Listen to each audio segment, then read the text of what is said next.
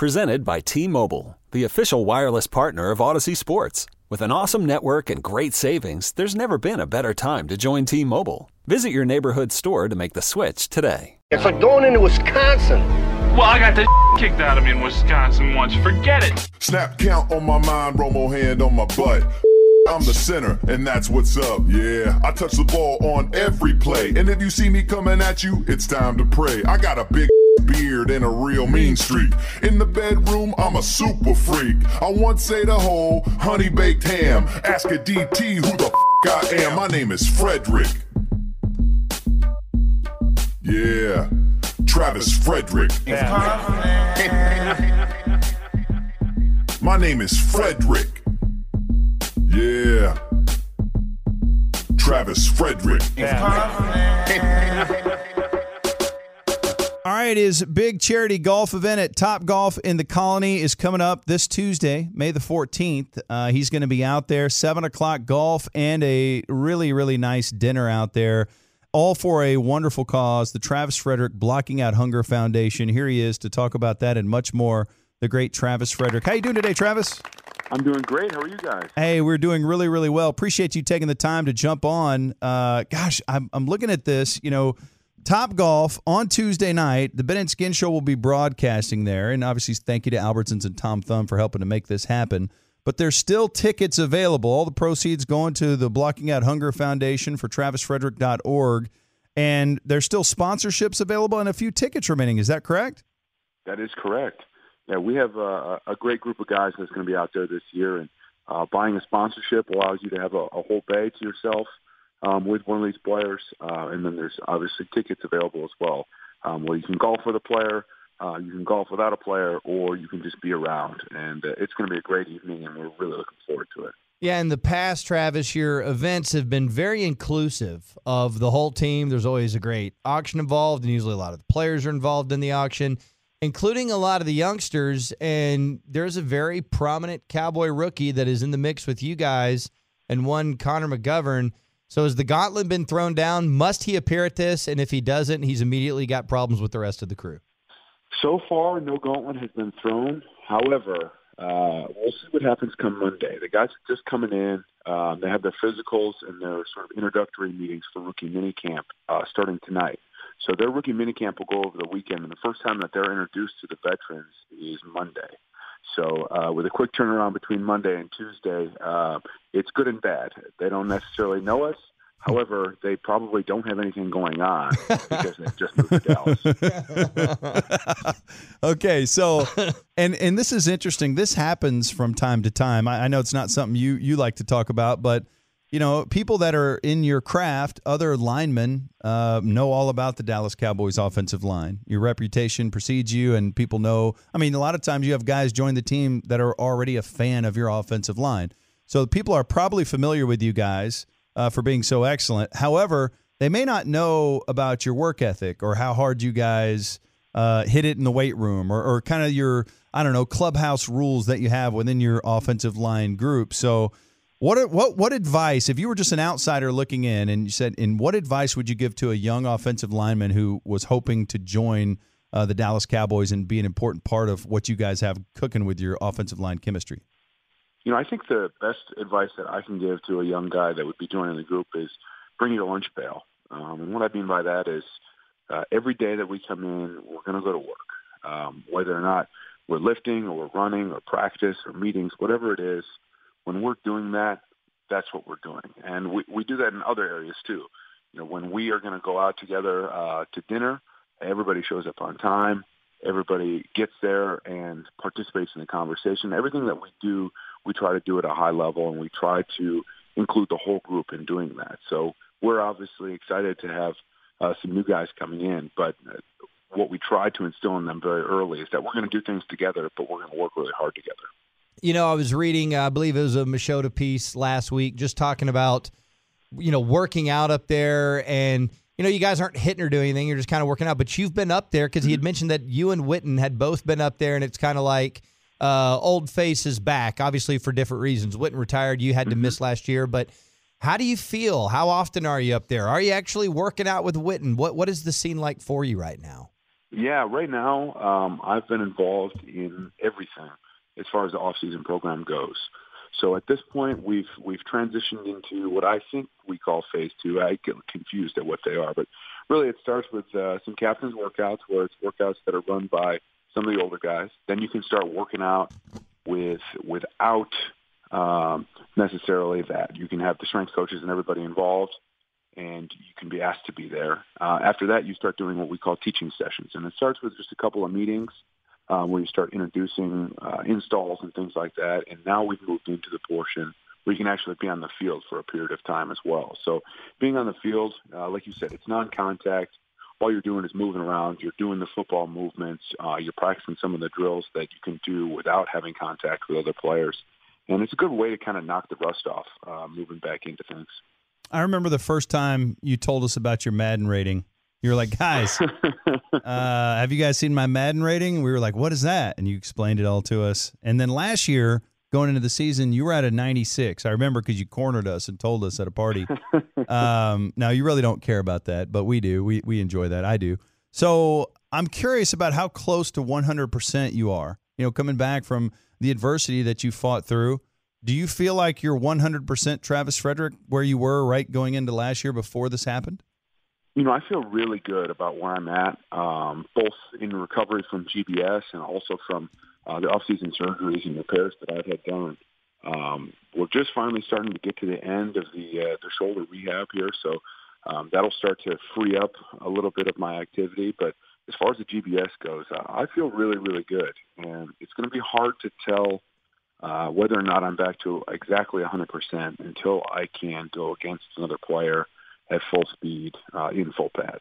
So I don't think we're actually going to know until training camp, but all signs currently are pointing to really good things. And that is freaking awesome. Travis Frederick joining us on the Ben and Skin Show, 105.3 The Fan. So we were playing clips earlier this week from Jerry Jones talking to Michael Irvin on a Rich Eisen podcast or something thereabouts.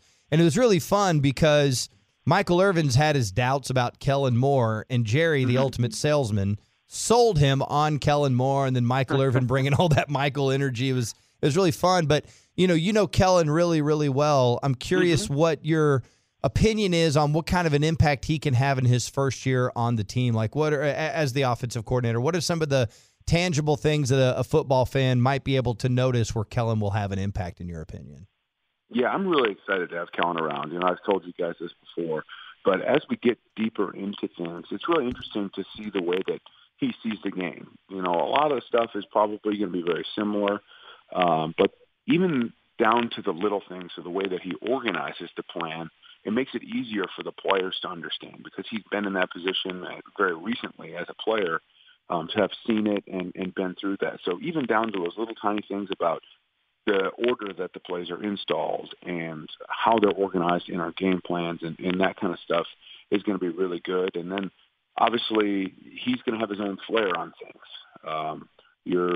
You try to stay within the realms of the offense, but he's always got great ideas about new things that we can be doing and adaptations to older plays and things that we've seen done in other areas or on other teams that can be helpful and successful in our system as well. So I think you see sort of a young guy that's willing to go out outside of the box and think about some new stuff, but still try and keep it in touch, which is really helpful for the players because when you're trying to get some of that new stuff, if it doesn't go along with what you've previously done, it makes it really difficult to do in the games. So you try and adapt things to fit in and move you in a great direction. I think he's done just that. Well, we flat out love you. We love having you on the show, but we're super proud of the work you do in the community. I mean, you're an incredible ambassador for the Dallas Cowboys. Your charitable endeavors are massive, and Tuesday night's no different. Travis Frederick's Golf Challenge presented by Albertsons and Tom Thumb. You can go to travisfrederick.org or Blocking Out Hunger, and you can click on events. And then you'll see the golf page. And if you scroll down a little bit, it'll tell you about it. And you can click, it says click here for tickets and more information. And so you can buy tickets to the event. You could buy an entire bay as a sponsor. But Travis is being humble. There's a lot of Dallas Cowboys that will be there on Tuesday night at Top Golf in the Colony. Hurry up and get your tickets now before this sells out. Again, travisfrederick.org. Click on events and go to the golf event. You'll be able to click here for tickets and more info. But you mentioned that your advice for any linemen joining you guys would be bring your lunch pail. And you've done a lot of work to help feed so many people here in the Metroplex with blocking out hunger. Thought maybe you could power rank things that are in a lunch pail. Interesting. So let's see how many Shippy has. Number 7. 7. You put 7 things in your lunch pail, Shippy. Yeah, man. Got to eat. Well, what are the 7 best things? Oh, okay. Well, 7 things. Well, the 7th is the least important of the things in your lunch pail, and that's your bag of chips. You know, whatever it is, we've already power ranked chips previously, but whatever your chip is, that is least important because you put it in your lunch pail, it's going to get smashed up anyway. Why are you against chips? I don't understand. No, I just don't think that in your lunch pail it's a great idea to be keeping those chips. I think they're going to get crushed up. So then in that case, they're probably the least important. Are you suggesting that you walk around with chips in your pocket and everything else in your lunch pail? I think that, you know, if you have like a little pouch that you could keep outside of the lunchbox, maybe that would be the best way to keep your chips. I just feel like such a fool after all these nice things I've said about you. Now your list sucks so bad. God. Let's see if the rest of your list picks it up here just to save everything. Let's see where it goes from here. Is he a kangaroo? Number 6. Number 6 is your fruit. You know, I think it's important to have fruit in your life. You got to, have an apple or an orange or a banana in your lunch pail. But that's probably my least favorite option to be having and eating. You know, it's just a little too healthy for me. But you like it better than chips. I do, yeah, because the chips get all crushed up. Do you want to change the order of that? No. I Okay. said the least favorite thing to eat. If the chips are fully intact and they're outside of your lunchbox, they are obviously better. But Coming up next, Travis starts over. Yeah, I don't understand a satellite chip container. This is very important. All right, number 5 in your lunch pail is your silverware. And, What? Who put 7 things in a lunch pail?